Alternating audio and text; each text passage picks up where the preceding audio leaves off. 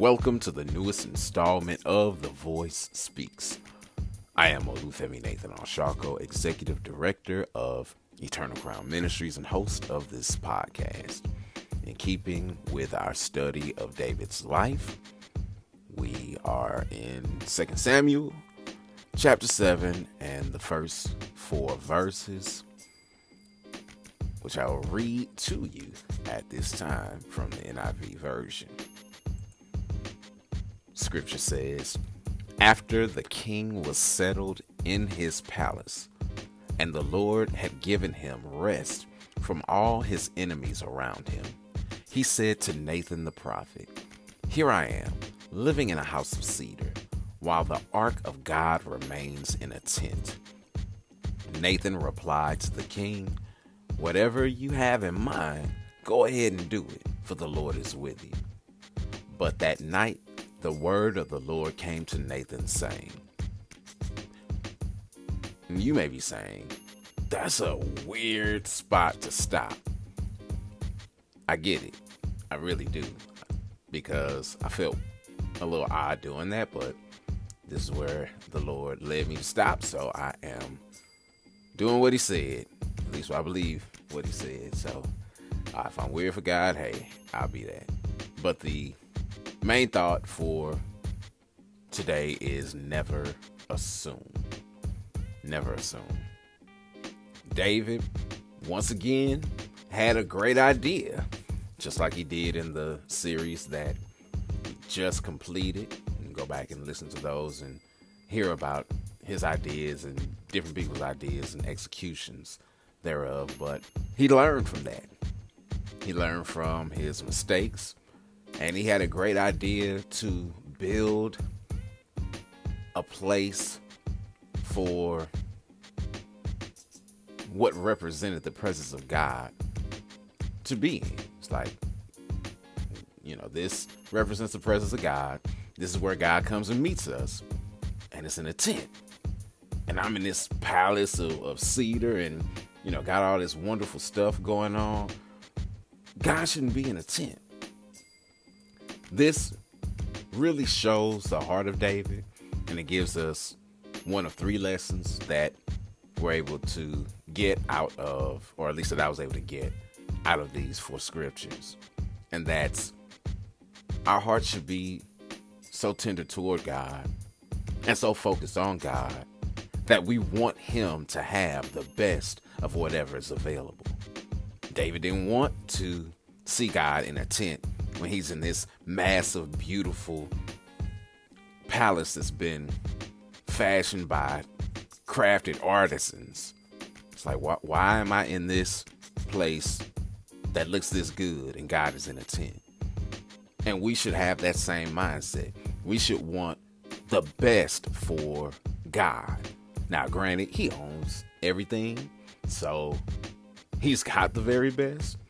And when we get to heaven, we're going to see what excellence really looks like. But again, this is dealing with the heart of the man. I don't want to have something that's so ornate, that's so beautiful, and God not have anything even close to the level of what I have. And that should be our heart. We should want to do for God the very best that we can do. We shouldn't be giving all of our time, all of our attention, all of our energy to our 9 to 5 and not giving the best that we can to God. Here we are, we're buying all of this expensive stuff for ourselves, but we won't give an offering. We're not paying our tithes faithfully. But we're buying $200 and $300 pair of shoes. No, we should want to give God, and we should want God to have the very best of whatever it is that we have. So that was David's mind. And again, he learned his lesson. Instead of just going off and doing what he thought was right, he sought the man of God. And Nathan, being the man of God, gave him an answer that he thought was good. He was like, hey, God is with you. So whatever you're going to do, it'll be fine because God is with you. You're blessed. You're moving under the anointing of God. You're good. Go ahead and do whatever it is that your heart wants to do because God is with you. Wrong answer. Just because God is with you, just because he has blessed you, just because he is moving on your behalf, doesn't mean that you can just do whatever it is that you want to do. That's not the case. And even though what David was doing was for God, it didn't mean that he had the authority to do that. It reminds me of a situation that I was in where I was working with a ministry and there was a need that the ministry had. And it needed this for quite some time. Like it had gone without it for nearly a year. And I was sick of seeing the ministry kind of suffer without it. And it seemed as if it was suffering due to inactivity and negligence rather than its ability to take care of it. So I was like, forget it. I'm going to make a purchase and provide it to the church so that everything will be in order. So I did it, went, spoke to the head of the deacon board, was like, hey, need somewhere to put this purchase that I made for the church. And they were like, hey, did you ask anybody before you made it? I was like, nope. I know that it needed to be done, hadn't been done, doing this to make sure that things are in order. So here it is. I had a bit of a selfish motive too, because what I was purchasing was something that I had been using as well. And like I said, I knew the church needed it, and then it was gone. It was like, okay, the church don't have it and I can't use it for ministry purposes either. So we're going to fix this.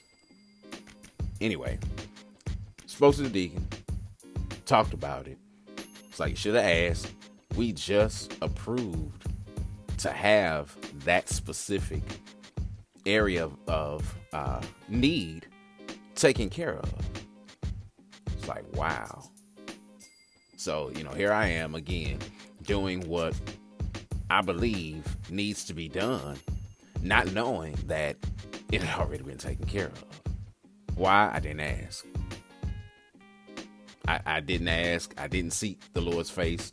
And just because I was doing ministry work and had a heart for ministry and ensuring that things were done in the best fashion that they could be done, didn't mean that it was for me to take it upon myself to do that. So learned the lesson the hard way and turned around and took said purchase back to the store. So just because God is with you doesn't mean you can do whatever you want to do. David did right. He sought the Lord. I didn't seek my leadership, and I learned a good lesson for it. But when he sought leadership, the man of God didn't seek the face of God. Never assume that because God is blessing you in a certain area or doing something, that you've got the freedom to do whatever it is that you feel is right. And men of God must always seek the face of God. If you're in a position of leadership, if God has called you to any kind of work, you need to be seeking his face, especially when other people are coming to you for godly leadership. Don't just go on what you think is right or what you feel is right. Know what God has said about it, and be sure and doubly sure that he's saying those things before you give direction to someone else. Nathan did not. He just saw the Lord moving. Was like, hey, just go ahead and do what you want to do because God is with you, instead of seeking God's face to see what it is that the Lord had to say about the situation. Which is why we stopped at verse 4, because it then shows Nathan's error.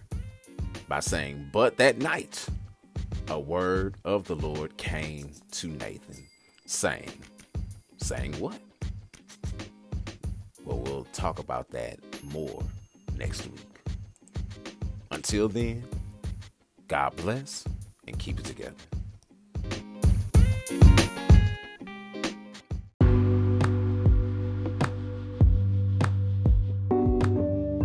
What's good, everybody? I had to come back at it because I stopped the recording a bit too soon. Forgot about the takeaways I wanted to share with everyone. So came back to go at it again since it would not allow me to add it to the previous one.